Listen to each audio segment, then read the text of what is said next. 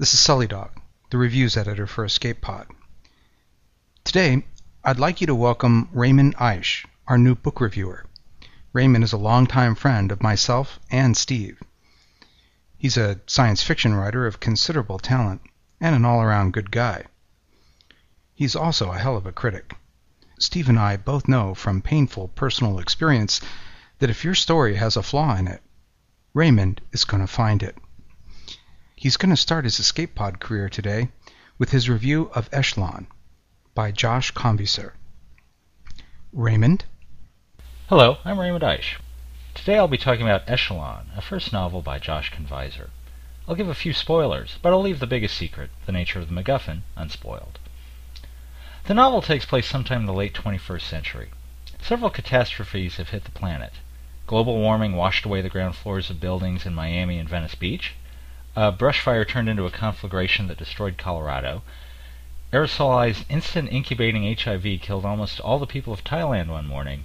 And overpopulation is manifested by skyscraper apartments stretching from Los Angeles to Death Valley.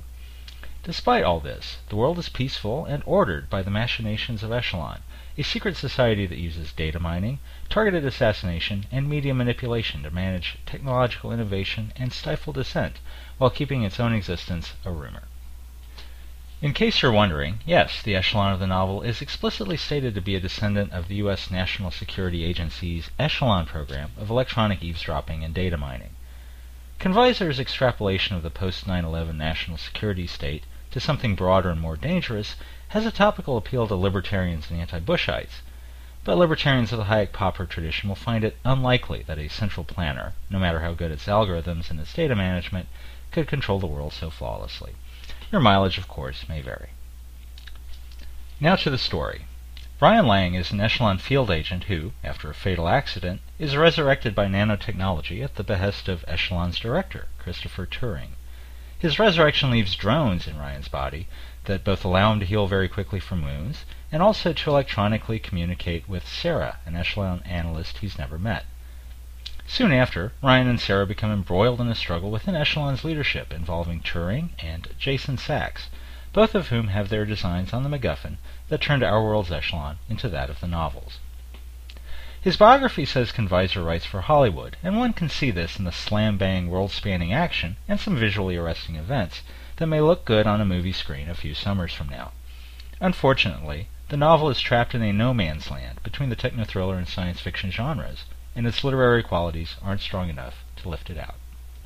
Considering Echelon as an SF novel reminded me of writer Benjamin Rosenbaum's suggestion that the primary locus of reader pleasure in SF is world-building.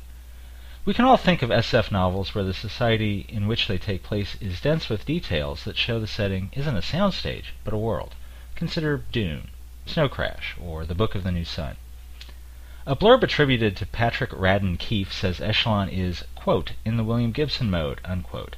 But Neuromancer took place in a thick world in which the reader could tell the hackers, gangsters, and assorted lowlife who trudged Chiba City and the underside of the sprawl shared their world with scientists and corporate arcologies, soul-dead suburbanites, and Zaibatsu executives. The world of Echelon, in contrast, is as thin as a James Bond movie. The cast comprises secret agents, a few street thugs and lowlifes, and a handful of rich rogues with exquisite taste. If you're looking for an SF novel that explores just what would happen to people across the social spectrum if an organization like Echelon existed, you won't find it here. What, then, is the primary locus of reader pleasure in the techno-thriller genre? I would submit nuts and bolts verisimilitude. Stephen King speculates in his non-fiction book, On Writing, that writers like Tom Clancy appeal to people who feel guilty for reading fiction, but rationalize reading Clancy because they get to learn how a Soviet nuclear submarine functions.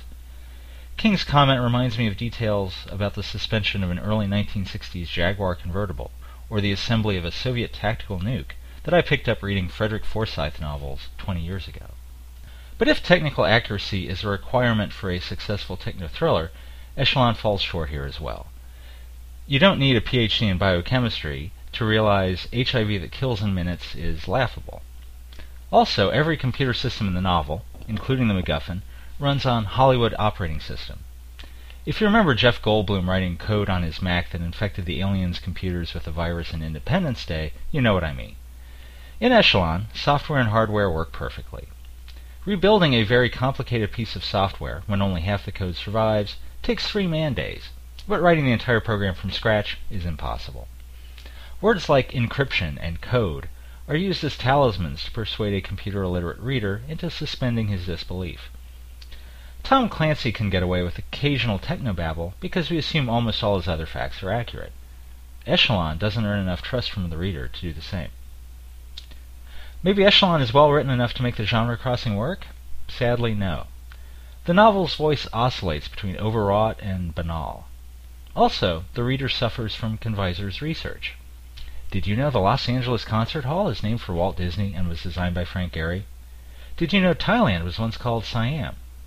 Did you know these facts have nothing to do with the story? The novel has its share of cliches. I've already mentioned the James Bond cast. The cliché that elicited my worst groan was a character suffering an injury in virtual reality that carried over to the flesh. Speaking of characters, Ryan as the wisecracking hero could have been plucked from any of a dozen summer blockbuster movies.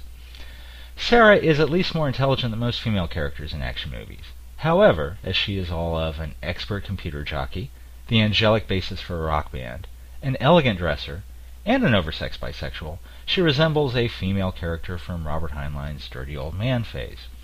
Further, despite her intelligence and Ryan's decades of field experience, and aware the bad guy is observing them at their current location, they leave the weakest member of their party alone with the MacGuffin and traipse hundreds of miles away.